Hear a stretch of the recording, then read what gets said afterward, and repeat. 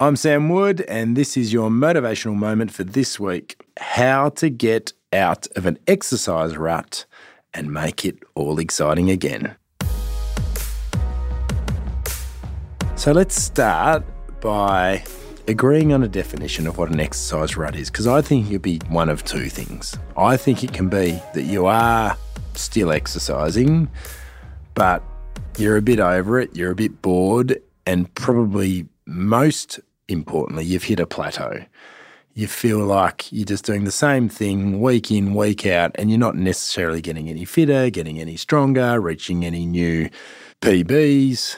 You don't even know what you're sort of aiming for. The other definition of a rut with exercise could be that you're not doing anything at all.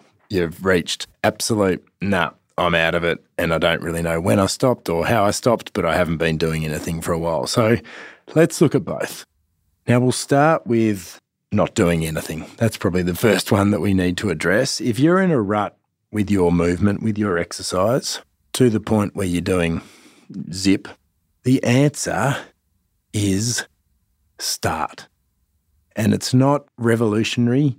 I'm not being a smart ass, but you just have to start, because what happens is if we think about it for longer and we put it off for longer, and we get a little bit heavier, a little bit less fit, it becomes further and further away from the last time we remembered that we exercised, it just gets harder and harder and harder.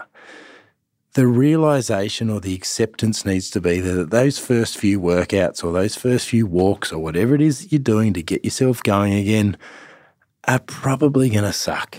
You're going to be sore, your fitness is going to have dropped, you're going to be frustrated with yourself. Oh, how did I let myself get like this? I was here and now I'm here, whatever it might be.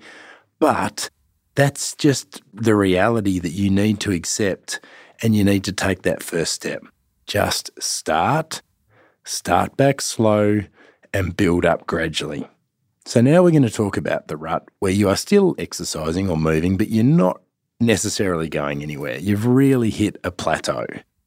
Now, there's a number of ways to break through these plateaus, but my favourite saying, and it is so pertinent for this particular situation, is if nothing changes, nothing changes. And there's a number of ways that we can change things up. I can work out for longer. I can work out harder.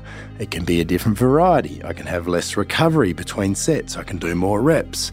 I can add a totally new exercise component to what I'm doing. I can try boxing, I can try Pilates, I can try yoga. But if nothing changes, nothing changes. So it's time to shake up your routine. Get out of your comfort zone.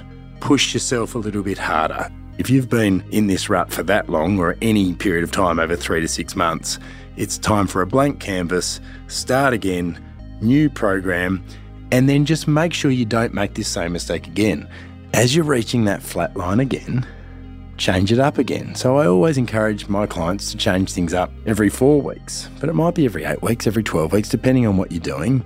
But you've got to shake things up. You've got to make the change. You've got to write down somewhere, if nothing changes, nothing changes, and get yourself into a new routine. And if you're in a rut where you're doing nothing, you've just got to get going again.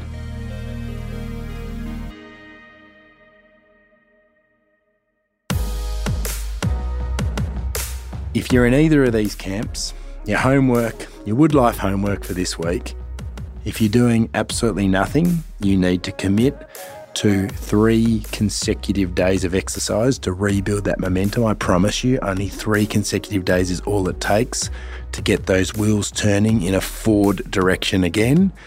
And if you are in a plateau, then you need to shake things up. You need to throw out the old program, create yourself a new one, and as soon as you feel that next plateau coming, make sure you do the same thing again.